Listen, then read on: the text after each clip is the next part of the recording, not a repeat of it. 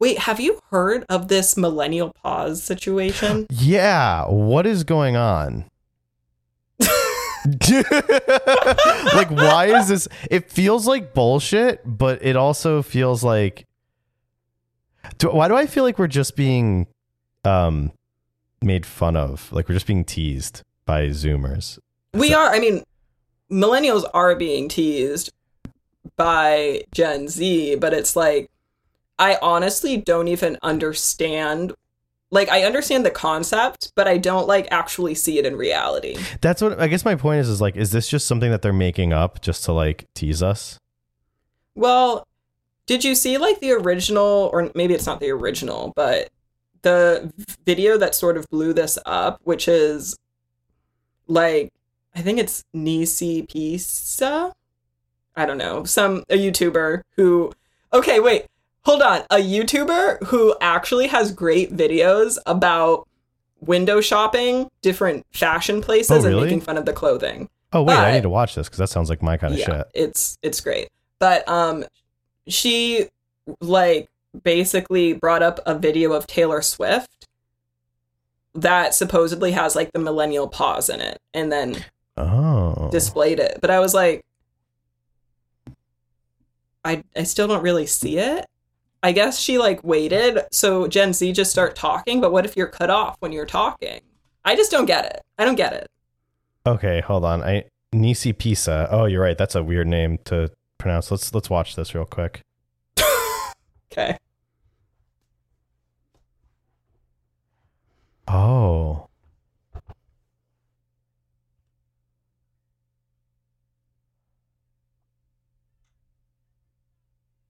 Oh. God. What? It's not. I guess I'm just like annoyed at how like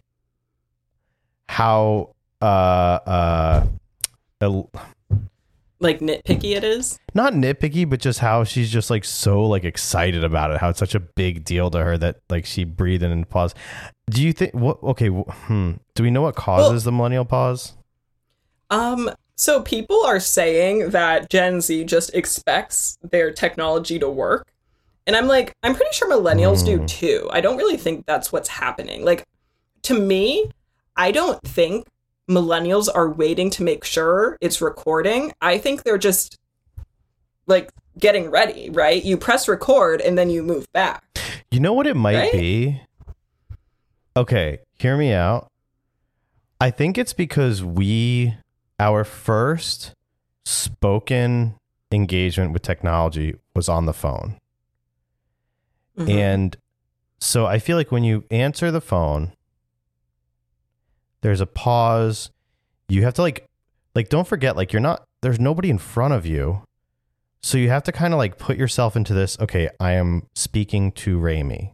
Remi is here. So I'm about to talk to her. I'm going to put on my phone voice and then you talk. I feel like that's the pause. It's like, or you answer the phone, you don't just start talking.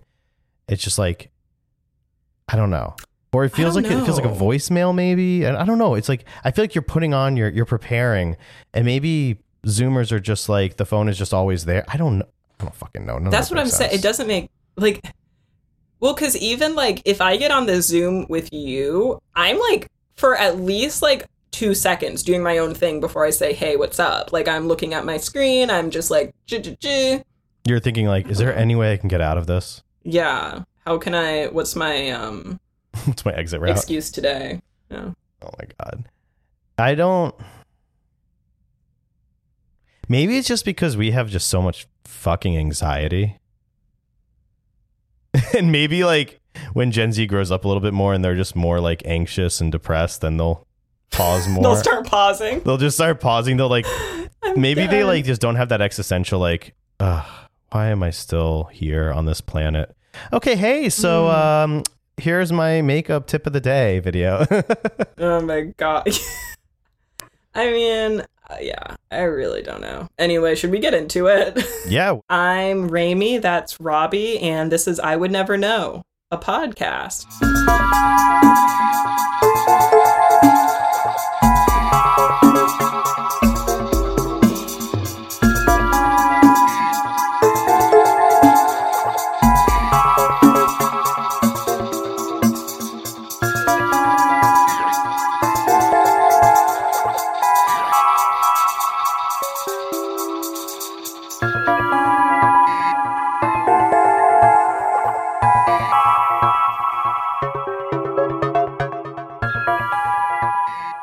what are we talking about today? Okay, today we're talking about like corporate campuses, tech company campuses. Ooh.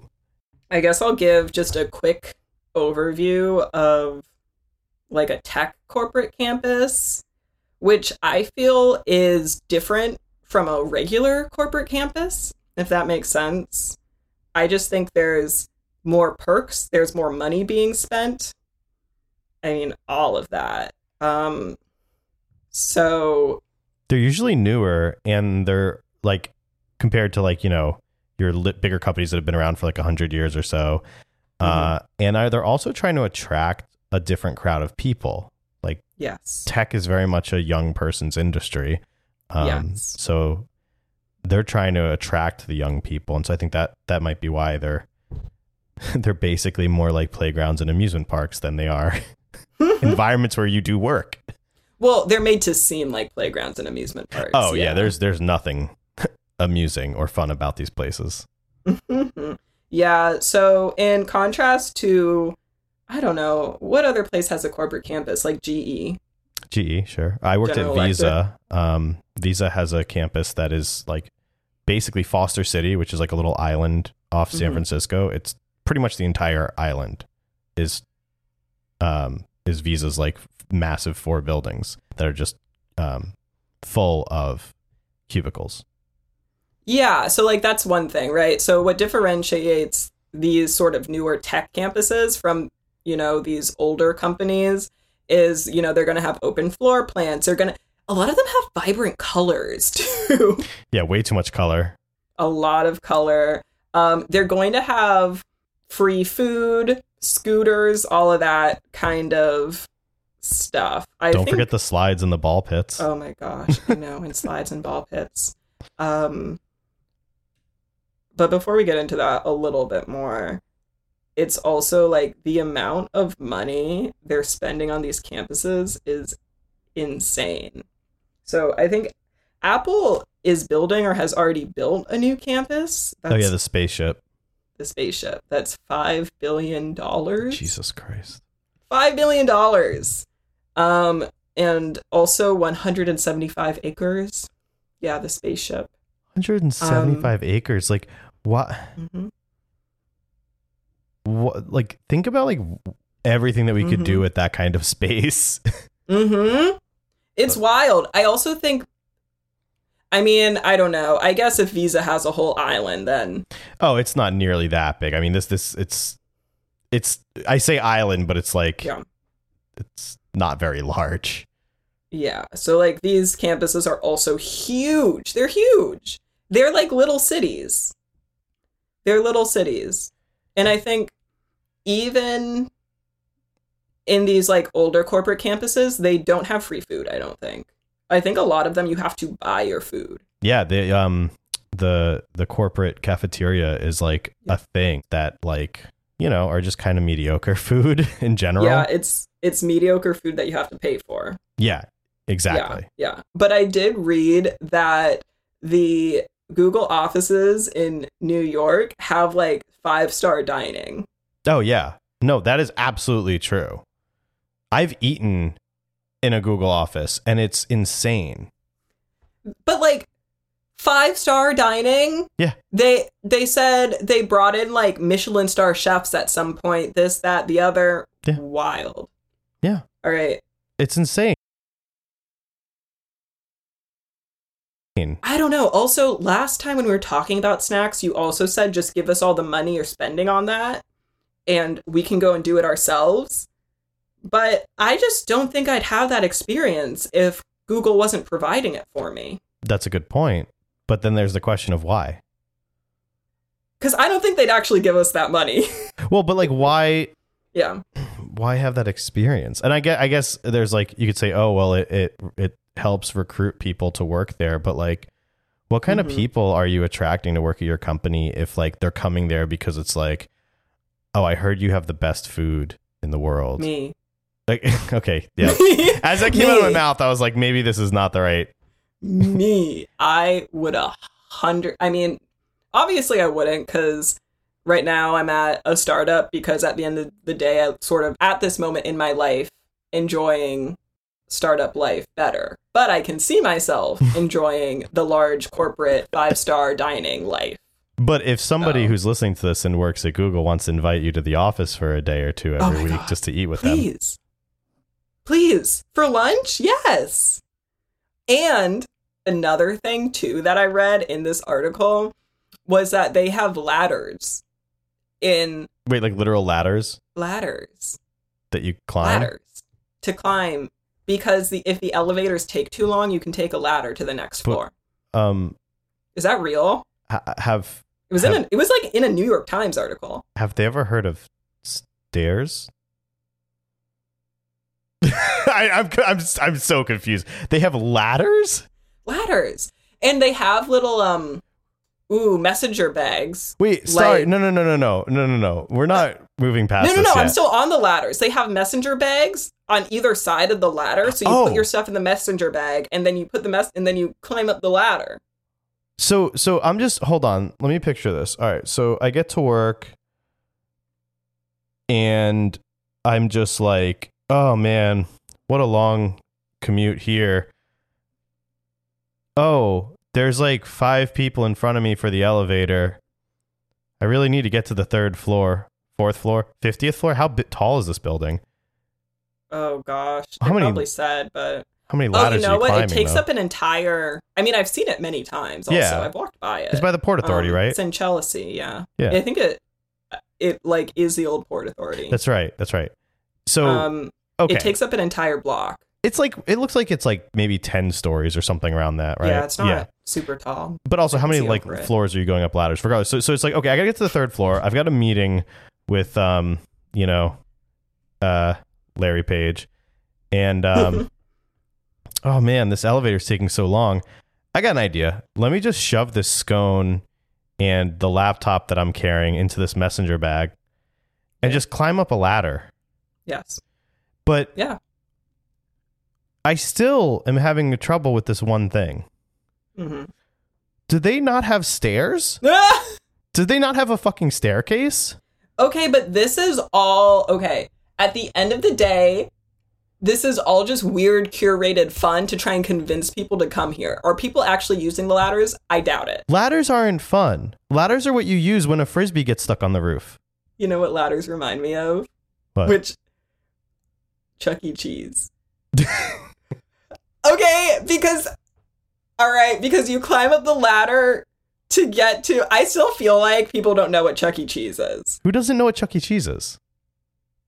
I don't know. Everyone knows what Chuck E. Cheese is. Chuck E. Cheese is like one of those places I'm telling people anyway. It's one of those places where you take little kids and they like go climb on things and go down slides. Which is basically what these companies are providing. Oh my God. All of these corporate campuses have a slide and I guess ladders. And once again, I'm thinking of these things and I'm thinking they're probably so gross. Oh. They're probably sure. sticky. Oh. Like that's what I think about. Oh, like, I can't. People's little hands going up that ladder. I mean, people's butts going down that slide. Oh, come on. Coworker butts are the worst butts. But yeah. Oh. So when did okay, take me back. When did this all start? Why did this happen? Okay, I'm going to give a little brief history. Yeah, hopefully this won't be too long, but a brief history on like the corporate campuses in America. Remi's History Corner. Yay! Okay, so you could attribute like these company campuses to company towns, which are actually from the 1800s, and they were for industries like coal or metal mining, like lumber, things that you actually needed to go out of a city or into the wilderness area. Me trying to talk about the outdoors. The wilderness area. And so these corporations would like create towns around this industry. So if you worked in like a mining town, the company built up like houses for you. You had a little like grocery store, and your life basically revolved around your work. I mean, I guess the town was created for the work. Right? That makes sense though, because, you know, rather than having to commute hours and hours and hours every day, why not live near where you work? People always, you know, people nowadays, I've moved to different places, different cities for job opportunities. So, I mean, sounds reasonable. The big issue here is that the town, like the corporation owned the town, right? They own the houses. They own the grocery stores and the price on the grocery stores. I actually read that they raised the prices on the groceries in the stores so that the workers could never quite make enough to like get out of the industry. Does that make sense? Yep, and therein lies the rub. That's disgusting. And sort of the big issue generally, besides what I just said, was this sort of big brother type place where the company controls everything. And a lot of times it was referred to as, like in the readings I did, as either being like a prison camp or like a quote unquote corporate utopia where the corporation decides what is a utopia. Does that make sense? Yeah. I mean, so utopia sounds nice. It's a utopia for the corporation. Like, if you said to me, like, hey, Robbie, would you like to live in utopia? I'd be like, yes. And they're like, okay, this is Utopia, brought to you by Ronald McDonald. Exactly. Do you want to live in my utopia? Not yours, like, mine. Oh, hold on. That's the issue. And like when I was reading up on this a lot, the term paternalism came up a lot in regards to how the higher ups in the company treated the workers. So basically, paternalism is limiting someone's autonomy, like quote unquote, for their own good, regardless of the will of a person.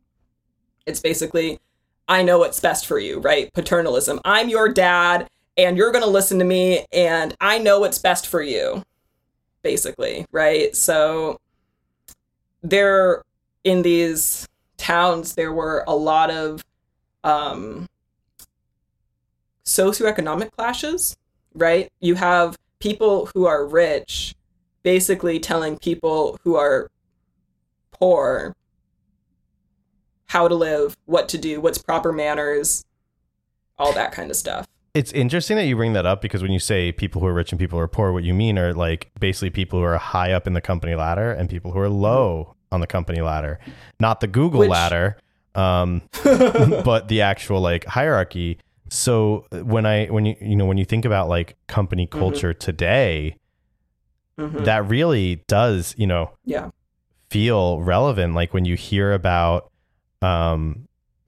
people who, I hear people who are wealthy or people who are higher up in the company being like, oh, I don't understand why, these new employees, they all like, why do they choose to rent these tiny places in the city or things like that? You're like, God. Or why don't they go to the gym more? Or why do they eat crappy, cheap food? And it's like, yes, that's exactly it. You don't pay them enough.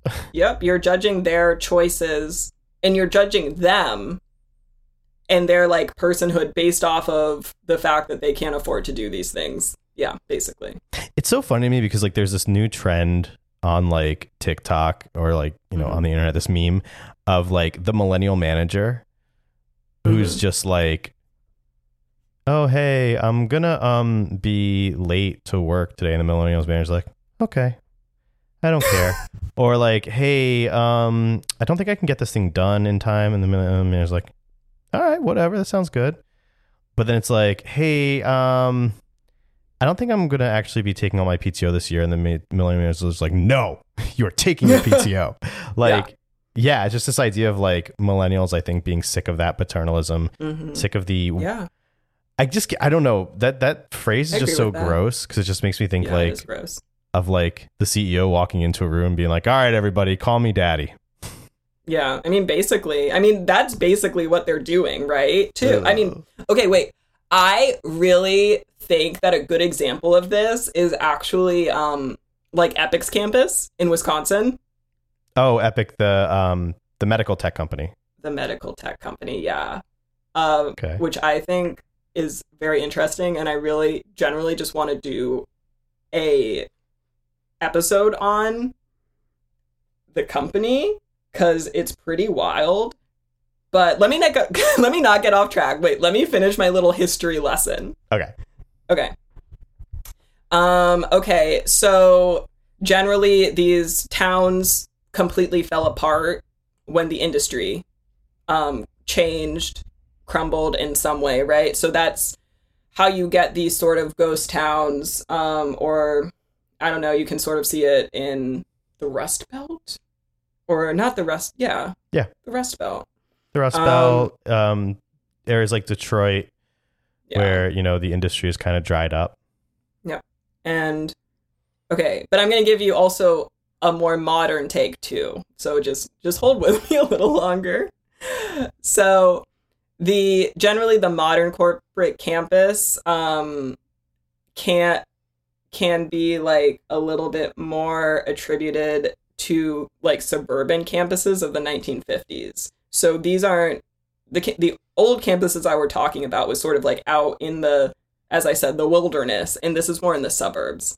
So around the like 1950s, 1940s in post-war America, I guess you could say that like cities were portrayed as like quote unquote dangerous. They were crowded, they were polluted, and there was racial tension. Always. So, yep. And so, white Americans started flocking to, like, the suburbs, which were actually, like, pretty new. And that's basically known as white flight, where white people who had the means, the money, and the cars are a big deal, fled to suburbs that were nice, big houses, and also poor people who in these cities in this specific time period as well were like non-white people basically couldn't get to these suburbs, right? They're only accessible by car. Yeah, because at the time obviously getting a car meant you needed to have money. If you didn't have money, you needed to be financed by a bank, and banks would not loan money to people of color. Even worse, even if you could get a car, great, you've got a car because, you know, okay, great. You need a house. And in order to get a house, you know, at the time, again, you need to get a mortgage, you need to be able to afford it. Great. Let's say you can afford a house. Awesome. So you're doing well. You're a person of color. You're in like the top 1% of your community, and you're ready to get this house. It needs to be insured. And this is where we get into the historical issues around redlining, where essentially insurers they just wouldn't insure you. Mortgages would not give, you know, nobody would underwrite you. They would always say the risk is too high. They would come up with all this bullshit, and you end up with these highly segregated areas. I just want to drop a shout out. There's a book called The Color of Law, which actually goes a lot into depth about how the government set up laws or refused to enforce laws, which essentially caused all of this really, really disgusting segregation, and has actually impacted even to this day why, you know, cities like Boston, for example, are hugely segregated, and why Chicago as well, and why people of color have less opportunities now than they would because of generational disparity and laws that are even still in place that make it harder for people of color to find housing and live in areas where they can have good jobs. So I actually was watching a documentary. It was about a serial killer, but it took place in Chicago, and they were talking about how in the 1950s or even the 1970s, a lot of these places now that are considered dangerous, like bad parts of Chicago, were just Black families trying to move up in the world and buying houses and trying to like have the American dream. But because they were basically like thwarted at every turn, it turned into, you know, desperate people do desperate things, basically. And so all of these places that people are like, that's a bad area, that's dangerous, yada, yada, like the makings of that were these people's dreams of having a good life for themselves being crushed, if that makes sense. So Great. Depressing. Yeah. Anyway, the corporate campus. Oh my God. It's heavy stuff, but it's all very real, and it's things that people don't think about when they take a look at the industry. Oh, okay. But what does this have to do with the corporate campus is that white Americans wanting to be in the suburbs meant that corporations started moving their buildings to the suburbs and then eventually creating what is the next iteration of the company town known as a corporate campus. So an example is in 1942, AT&T created what is like known as the first corporate campus. It was called Bell Labs in New Jersey. And then, you know, other places, General Motors, General Electric, a lot of insurance companies, all of these places that we are now calling like old and don't give you food for free. Bell Labs also was an incredibly successful experiment because, you know, a lot of the modern inventions that we use, in fact, a lot of the technology that goes into me speaking right now and it getting to be on a podcast that somebody's listening to came out of Bell Labs. So there was some like benefit to what they were doing, at least from this idea of let's co-locate a lot of really smart people and our best workers, and try to make it so that they can really focus on work and be kind of like imbued in this like environment of innovation, and have everything at their, you know, that they needed nearby to do these things.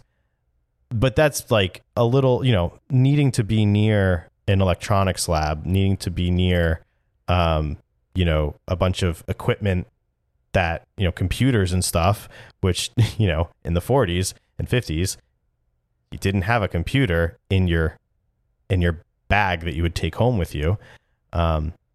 Nowadays, you have that equipment at home. And I think what you said about having a bunch of people together coming up with ideas and working together on those ideas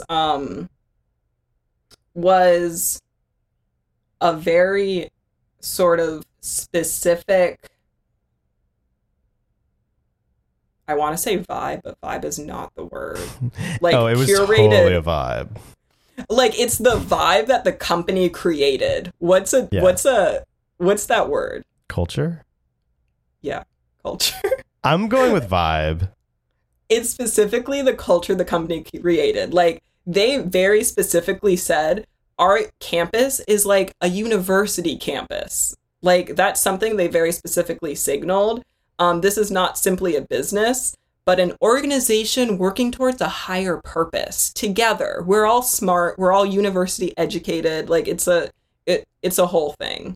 And, you know, if you take out all of the like blatantly racist implementation and like the really terrible, like I could see where they were going with this. I mean, if you go far, far back in time, you know, to what universities were in like, you know, Greece and in Rome, these were like really intelligent people who would travel across the world to study together and learn from each other and like live together and like dedicate their entire life to furthering some, you know, science and math. And so, okay, sure. I see the reasoning behind that. How that gets to, man, this elevator's running late, so I'm going to climb up a ladder in my business suit to get to a meeting room to Zoom with somebody who's halfway across the world. That I don't really. Oh, and on the way you have to dodge a go-kart that's driving down the hallway. Oh my gosh, yeah, scooter of some kind. One of those, oh my gosh, one of those bikes that's circular. Oh my God. Yeah, the little like that you sit around the table. Oh God. So yeah, Google has these bikes where it's like a table and you just sit there like pedaling while you're having a meeting outside and one person like steers it. And it's like, no, I'm not exercising while I'm in a meeting. Thank you. Wild. But okay. 2 more points. All right. So this, like, these campuses also fell prey to the same paternalism that the ones in the 1800s did. Except now it was in a different way. So these are all, like, quote unquote, like, educated, like, middle class people. But there was still somebody, you know, in charge, making more money. So all the same kind of issues still apply. And they actually came into practice in the way the campuses themselves were built. So the campus was built and represented what the person in charge wanted. There's a quote that I found. The head man, right, the CTO, was personally involved in personally building himself a palace for his people that would not only represent his company, but his personal pleasure. Oh. Doesn't that kind of just like have a lot of gross vibes to it? Yeah. 'Cause it's gross. Yeah. Yes. And then, so a sort of like very blatant example of why this is bad is, it translates to an office design that would typically situate women. So in this example, there are no people of color at the company, but there are still women doing things, working in the 50s. And it put the women in open office floor plans.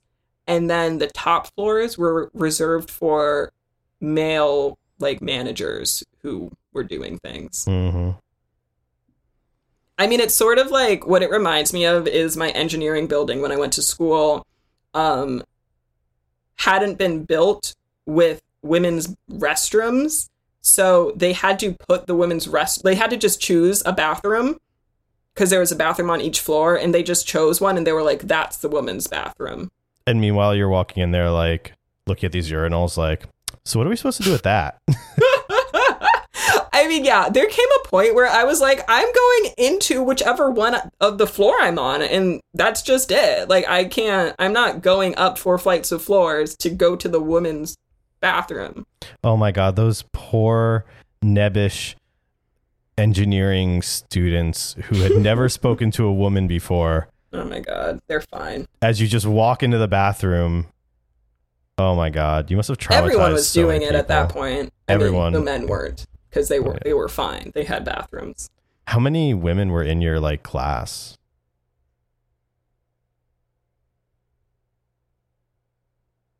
Five. It's not 6. That's not 6. great. No, I mean, it's bad. It's pretty bad. Yeah, I mean, there were 2 in mine. Oh. But I was, that was back in the 1920s, so. All right. And then my final little point is that much like the company towns, these campuses also, fell with the fall of the industry or the fall of the corporation. So, GE, I mean, I think GE still has their lab. I mean, yeah, their campuses, but sort of the towns, they don't have enough industry for them to sustain a full campus, a full town. A really good example is Kodak,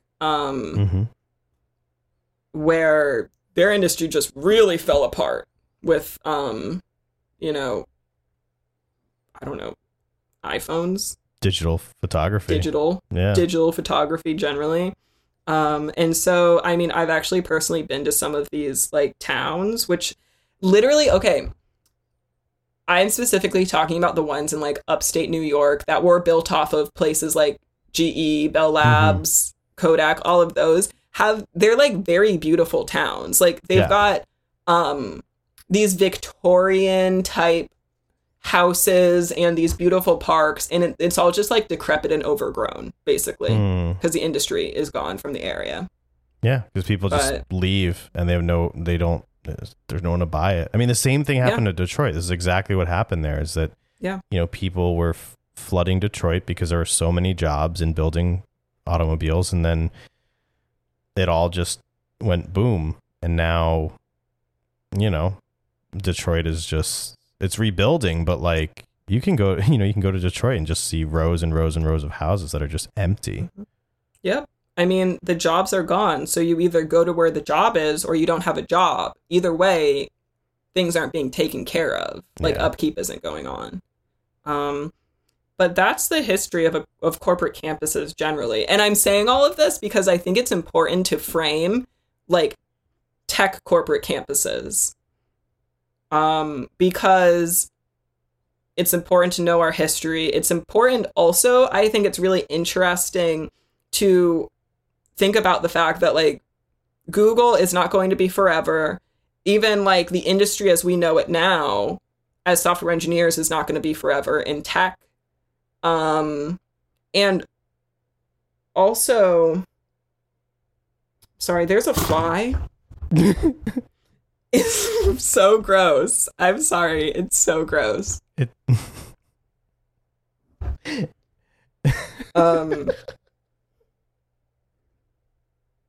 don't understand.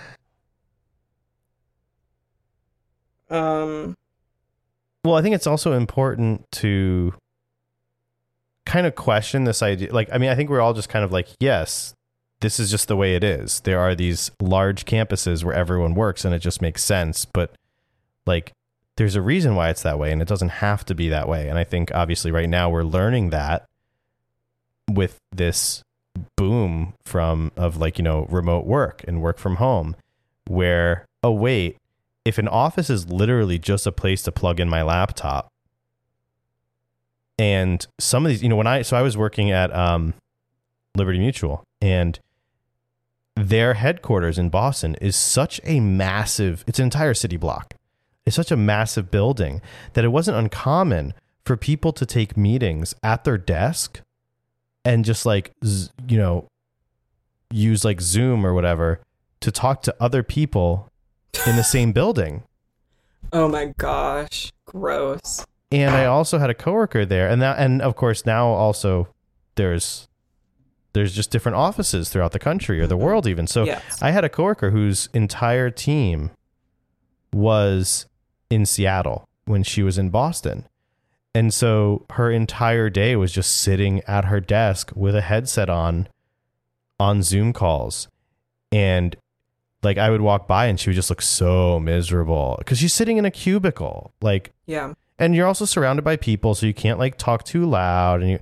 And so, the more that we see this, the more that I think we're always questioning is like, okay, why do we need to do this? And so I've actually been managing remote engineering teams since before COVID. Like I had the company I joined right before COVID started. We were a tiny startup and we don't have money for an office.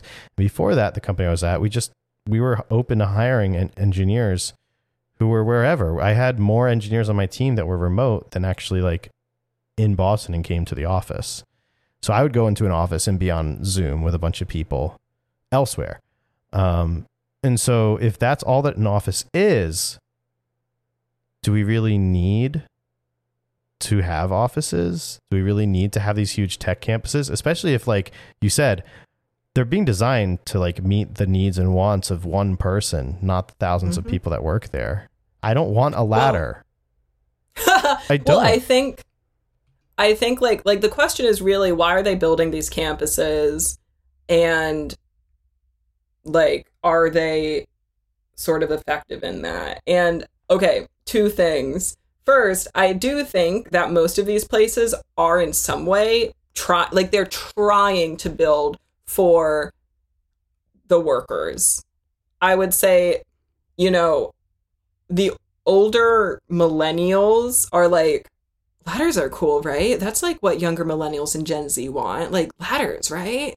But I think there's other places. Okay, can we just talk about Epic very briefly? Because there's other places that are truly just built because the one person who owns the company is like, I like this. Yeah, I think Epic is definitely a special case. So let's dive into that. It's wild. Okay, it's wild. Okay.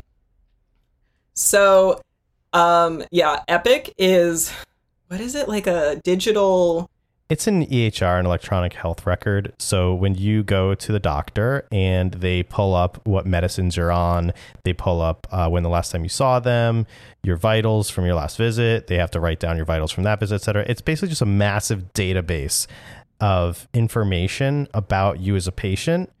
And it's meant to be accessible by all of your doctors. So if you go to a specialist in rheumatology and then you go to a dermatologist and then you go to get lab work done in another state, the idea is that if all of these specialists and hospitals are all within the same network and they all use Epic, they can all view your information. So nothing gets missed, or, you know, you don't have to like shepherd files around. Yeah. Medical, whatever. Great. Yeah, whatever words. Blah. Yeah, okay. But the company itself is actually pretty interesting. I think for what's important to know before we get into how strange the campus is that it's still privately owned, and it's privately owned by a woman who's a recluse and also very eccentric. Wait, like, so when you say she's a recluse, like, does she not go to the office? No. Why is she going to the office? These people aren't going to their own offices. These people, no. Oh my god. Okay. Wait, can I tell you? I read that so Epic has like learning time, basically, because they are a medical what Jesus Christ. Medical technology company. Let's just go with that. Medical technology. Because they're a medical technology company, they have to have these learnings. They actually, side note to my side note, they actually do things like the engineers have to sit in on some kind of like surgery. Oh, no.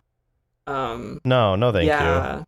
Like with blood and everything. I'm good. But, okay, I read that in one of these sort of learning sessions, yeah, she actually like dresses up as something and gives a little story about it. So like she'll dress up as like a Mad Hatter or a wizard. And the article I read said that she had most recently dressed up as a park ranger and told a story about how one time she went camping and ate some frogs. I'm sorry. I'm sorry. Are you? So that's who we're dealing with. Well, okay. Mm-hmm. So can I ask a question? Mm-hmm. Who let 3 elementary school kids standing on each other's shoulders in a trench coat start a company?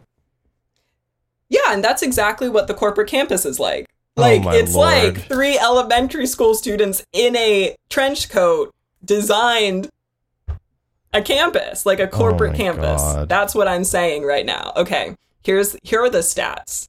It's 28 buildings. It's 1,048 acres. Wow, 1,048 acres? Yeah. It's That's actually massive. like it's actually many campuses. I think it's 1, 2, 3, 4, 5. It's like 5 campuses. Like all next to each other? Yeah. Oh my Lord. It's in Verona, which is like 11 miles outside of Madison, Wisconsin.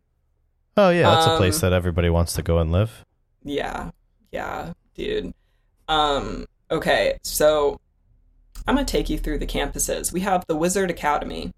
That is the most Stop. No, you're serious. Yes, we have the Wizard Academy. Oh my god. That is the most well-known, and that's the one that's most used in their PR. Because I actually applied to Epic when I was first starting out, and then I actually didn't go through with it because their interview process felt like really antiquated, like more than regular tech companies. Like they were using some kind of weird software. It was just You're saying bad. It wasn't like similar to like the entrance exams at Hogwarts? You know what? They didn't send me an owl. They did nothing. Hagrid didn't come on his like flying motorcycle. Yeah. You didn't have to like, rude. you know, make a broomstick do a dance or whatever, expecto patronum. I don't know. Okay. But their big claim to fame is that they've got a castle in Verona, Wisconsin. They've got a castle, a full castle that this woman was like, I like this, I'm gonna build it. And it has like moving pictures. And wait, moving pictures again, like Harry Potter? Like Harry Potter. It's based off of Harry Potter. Oh, like, it's actually I'm like sure. Based off Harry Potter. Yeah, so, it's based off Harry Potter. And she hasn't gotten like sued for like copyright infringement? Because it's the Wizard Academy. Okay. It's not Hogwarts, it's the Wizard Academy. Honestly, I'll be honest, as long as she's not a TERF, I'm not mad about it. Like, I mean, I'm not mad about it. I think this is just like the perfect example of this sort of paternalism. This is fun for me. It's fun for you. This is fun for you. I mean, Harry Potter is kind of fun. Like, I'm not gonna lie. I want to go there and like, do they have butterbeer? They've got like, yeah, they've got. I mean, I'm sure it's like, you know, butter. I don't know, like cider or whatever, like off-brand butterbeer. Not Quidditch, but like, I don't know, Squidditch. Exactly. That's exactly the vibe. Oh my god, I want this. What it reminded me of is like Disney World without the rides, basically. Which is basically, as I've been saying, just Chuck E. Cheese. Everything is sticky and it's fun for like... Because everyone's touching everything. It's fun for like... sticky. It's fun for, I don't know, a week, maybe even a month, because it's so big. And then you're just like, been there, done that. They've got like a Diagon Alley eating area. Like they're literally, Robbie, they are in the middle of nowhere. They have an alley built in to the middle of nowhere. You know what I mean? That's actually a good point. Like, why do you need an alley if you're in the middle of nowhere? They manufactured an alley. Okay. Wizard Academy, Storybook Campus. So here's an example. They have an Alice in Wonderland themed building where everything is upside down. Mm-hmm. Okay. Sure. Yeah. Fine. Sure. Exactly. Great. That's also where they got their slide. There's always a slide in one of these campuses. It's a sticky slide, right? Oh, I'm sure it's sticky. They also have a lot of rocking horses. Themed rocking horses. Okay. But once again, that's what I'm saying. I'm not going into work every day being like, I can't wait to get on that rocking horse. There's gotta be like, no, I got nothing. There's no benefit to having, like, it's one thing to say like, we don't want to have a super boring office that's just like a cubicle farm. Yeah. So like, okay, if you said to me, Robbie, do you want to go work in a cubicle farm or do you want to go work in Harry Potter, Disney Wonderland? Yeah. Yeah. Well, for me, it would come down to the food.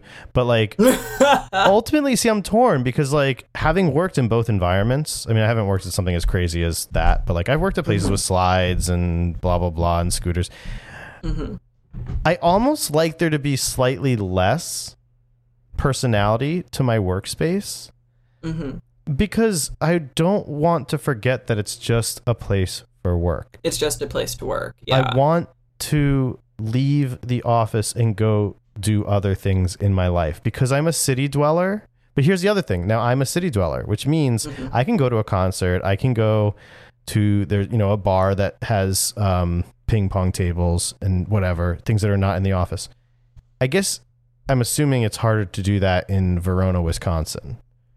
Yeah, I think what Epic is also a very good example of is this bubble, right? Like, because basically these campuses, and I think a while ago you were talking about we're bringing together a bunch of sort of smart, like-minded people, this, that. It becomes a bubble where you're not actually getting not only other opinions, but other views on life and experiences of other types of people, basically. So the way that Epic is a good example of this is that Verona is its own town, right? It's not like it's like Epic the city, Epic the town, whatever.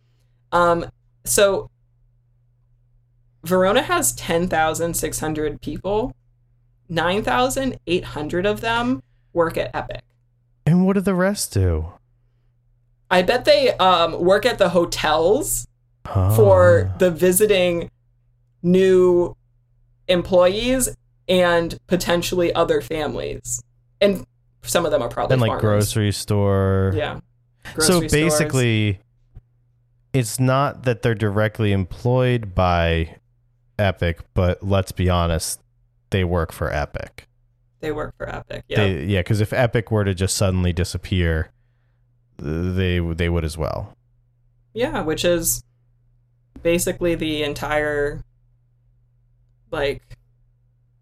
is how these things tend to go, really. And I think also, what this is also, oh my gosh, this is actually such a great example of a lot of things. But also it's an example of, I guess maybe, occupational segregation in a town. Elaborate on that. Okay, so a lot of these tech companies have people who work on site at the tech company that are contractors, that are supplying these benefits and perks to the tech employees who receive the benefits and perks and are basically the coveted children of the company, right? Mm-hmm. And so what happens is that these subcontractors, so these are bus drivers, if the company is shuttling people back and forth, cooks, just sort of all all of those people that supply those perks. And a lot of them need to live near the places, right? These companies are employing them, right? Yeah. Just so they need to live in this area, but they're getting paid a lot less. They also are not considered full-time employees and not given the benefits that the tech workers are. And they're also the first people to get cut. If a company says, we're cutting our perks, we're not laying you off, we're cutting our perks, they're laying people off. It's just not the people that we're thinking of. And so you have people, let's talk about, we're leaving Wisconsin, we're going to Mountain View. We can talk about how there's a bunch of people who are tech workers in Mountain View, and also a bunch of people who work for Google. I don't know if I should be saying Google. That's fine. Who are not getting paid nearly as much as tech workers, but still need to be in that area. Do you get what I'm saying? Oh, absolutely. It's, it reminds me of, there's a whole situation a couple years ago on Martha's Vineyard where the CEO of Liberty Mutual has his house, one of his many big mansions, and he lives near a country club.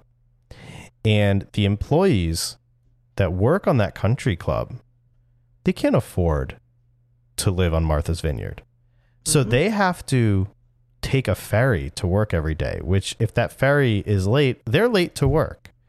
And that's expensive, and that's a lot of time.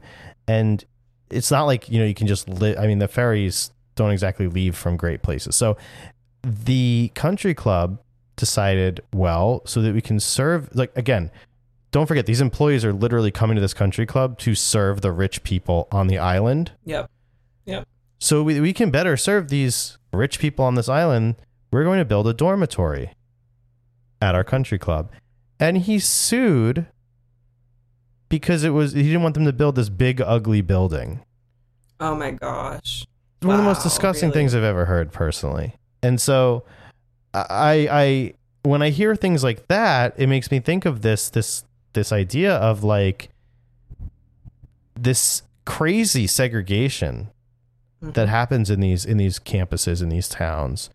And yeah, like, if you're not providing parking, if you're not providing transportation, for people who have to come to your campus to clean, to feed your employees, to basically pamper them and be their parents, then you're creating a lot of economic issues really in the area. Yeah, a lot of economic disparities. And I think the point is also that these towns are so owned by these companies. It's not like this is one company and there's also a mix of other people and whatnot. Like,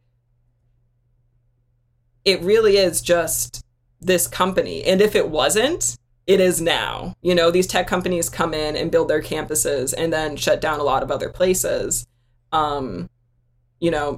Like we can get into very quickly. If you are a restaurant and a tech company comes in, brings, thousands of people that don't use your restaurant because they get fed at the company, and suddenly everybody else who used to live in this area is priced out and moving out, your restaurant is going to fail, basically. Same with gyms, same with a lot of smaller local businesses in that area. But that's all to say that these companies really end up controlling a lot of what's going on in the area. And I guess the point I'm trying to make is that there aren't a lot of other places to work or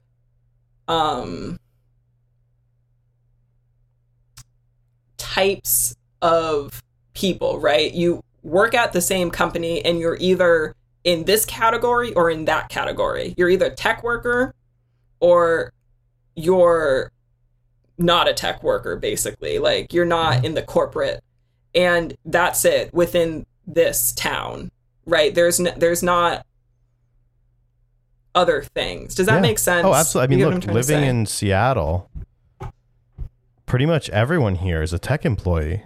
It is so... I think it's in some areas, it's more expensive to live in Seattle than it is in New York City. And not to mention, like, Seattle's not surrounded by a bunch of other cities and places. It's really in the middle of nowhere. It's tucked away in the corner. And so Amazon and Microsoft and Expedia created a situation where everybody here is a tech employee.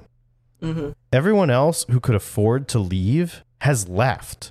Because they don't want to be surrounded by tech employees. Like, again, this entire city... my parents were visiting last weekend, and I'm driving them around, and my dad goes, "Where's Amazon?" And I just waved my arm and gesticulated wildly.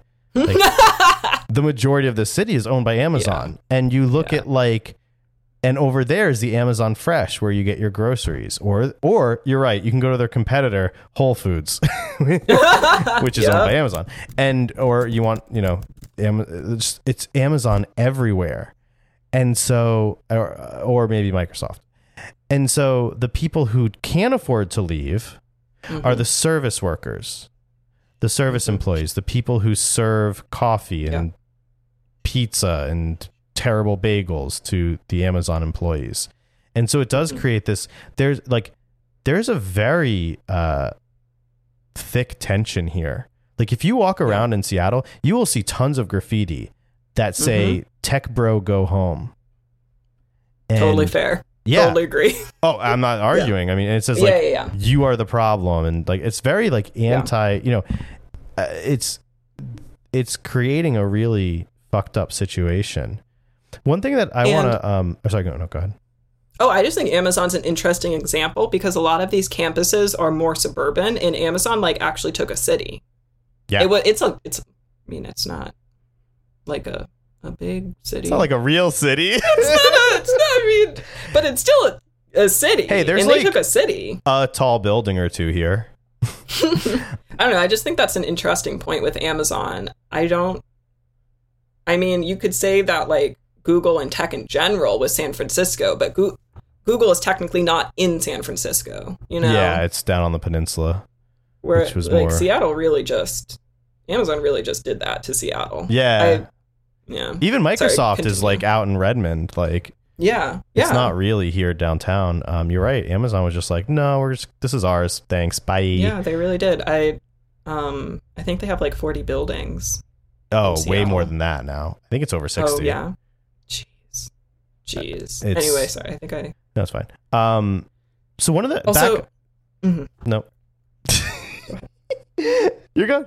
Back on the Epic thing, something that, I think is really interesting is Epic does not support remote work. So if you work for Epic, you are in Verona, Washington, Verona, Wisconsin. Number one. So they're actually purposefully populating Verona. Yes. Number two, when you apply to Epic, they ask you for your GPA. Oh, gross. This is why I said it was antiquated. They even ask for your transcript if you have it on hand. Yeah. And so they're actually trying to create a deeply segregated town. Because, like, let's be honest, if we all know if you ask for college degrees, you ask for what the major is, and you ask for GPA, you're looking at privileged people. You're going to have inordinately white people applying to your jobs, or at least getting through. We also know that by asking for these things, by default, men are more likely to apply to these jobs the more restrictions you put in place than women are, even if they have the same GPA, they have the same degree, whatever. So there's these, antiquated is definitely a good word for it. Well, I will say with women too, right? We all know that like the brunt of taking care of families and whatnot falls on them. And for me, as somebody who just didn't want to do it because I felt like it was too long and boring and weird, like that was why I didn't do it. But it is long and boring and weird. And so like somebody who's taking care of their family might not have time for that. Like it's longer, or it was just like, it was worse than a Google interview. Do you know what I mean? Oh, yeah, no, I totally know what you mean. So that's taken up too much time. Just want to add that. Yeah, I want to go there. I want to see this campus and experience this like for myself. Oh my gosh. Could you imagine like just like going there? Let's go. Honestly, I will say Madison is like a nice little city. I've never been. I've driven through Wisconsin. It is beautiful. So let's do this. Anybody at Epic is listening to this and wants to invite Remi and I to your campus. Although I guess if you're listening to this, you're more likely telling security, make sure these two people never show up.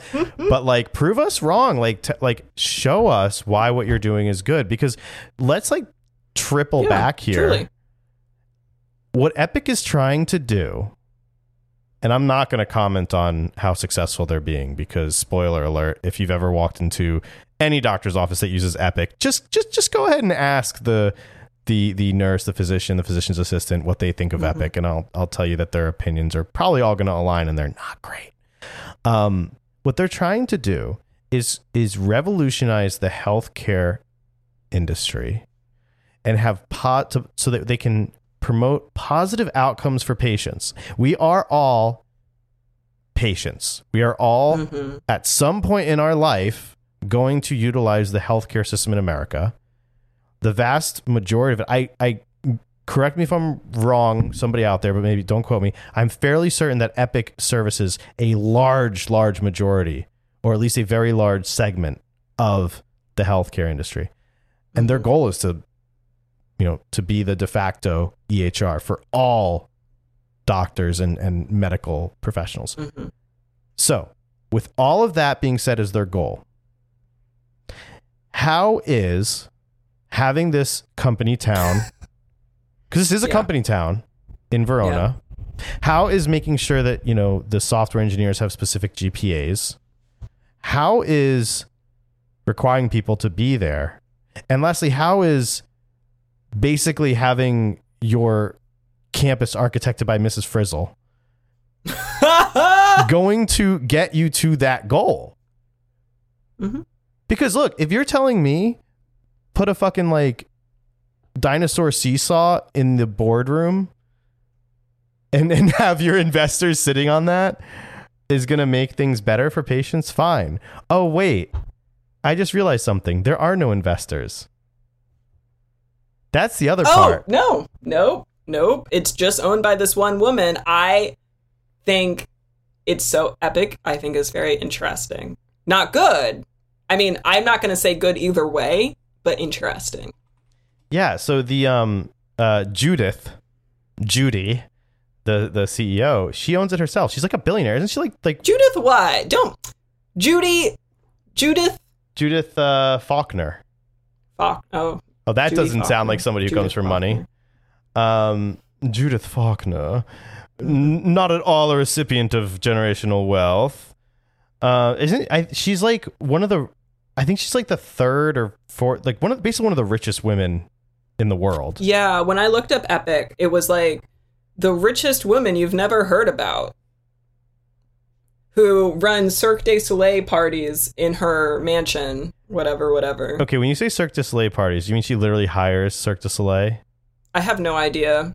That's all I've got for you, dude. I don't know. Bruh. Okay, in that case, I want to be friends with her. Can I quadruple back and say also, once again, I'm not out here being a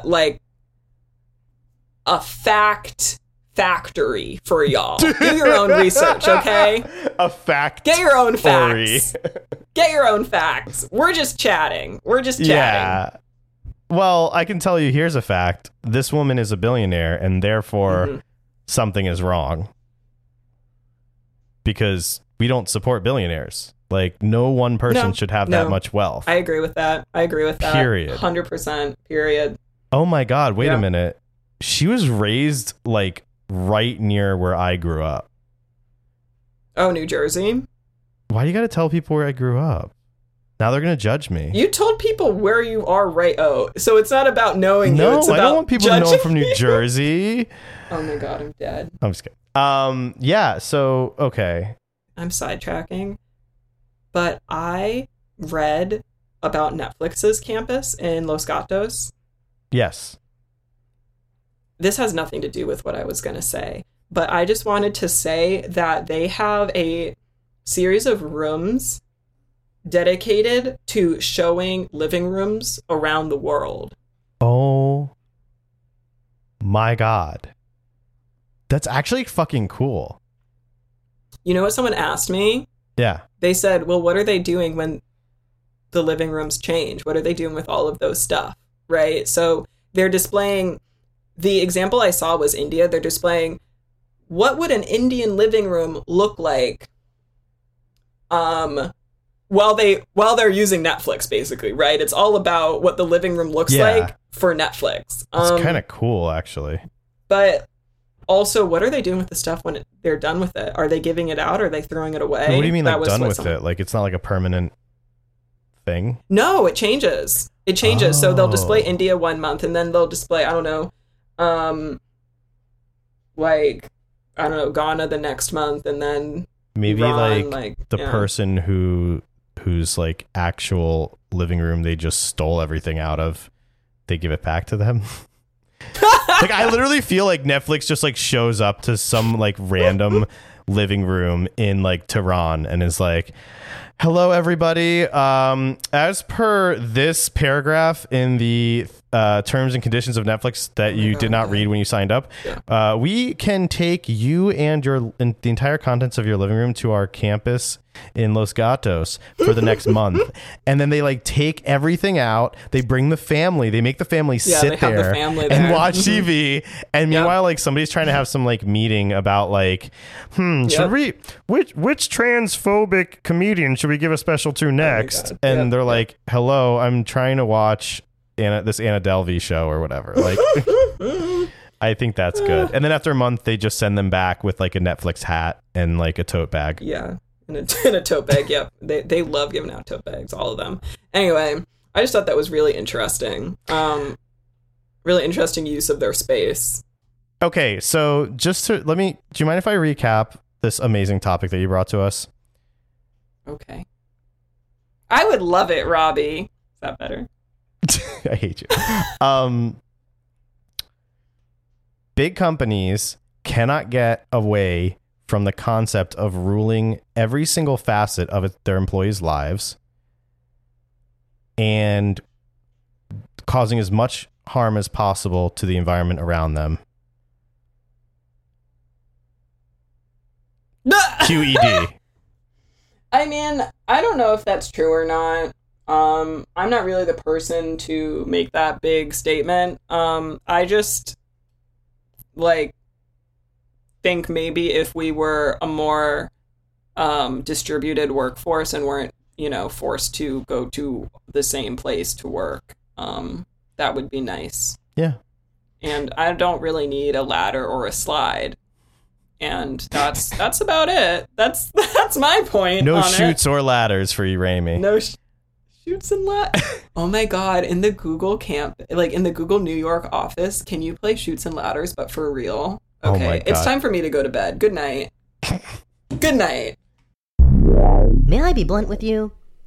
If you'd like to write in with any questions you'd like to have answered, topics you'd like covered, or other general nonsense, send Remi and I an email at iwouldneverknowpod@gmail.com. Thanks for listening. Until next time.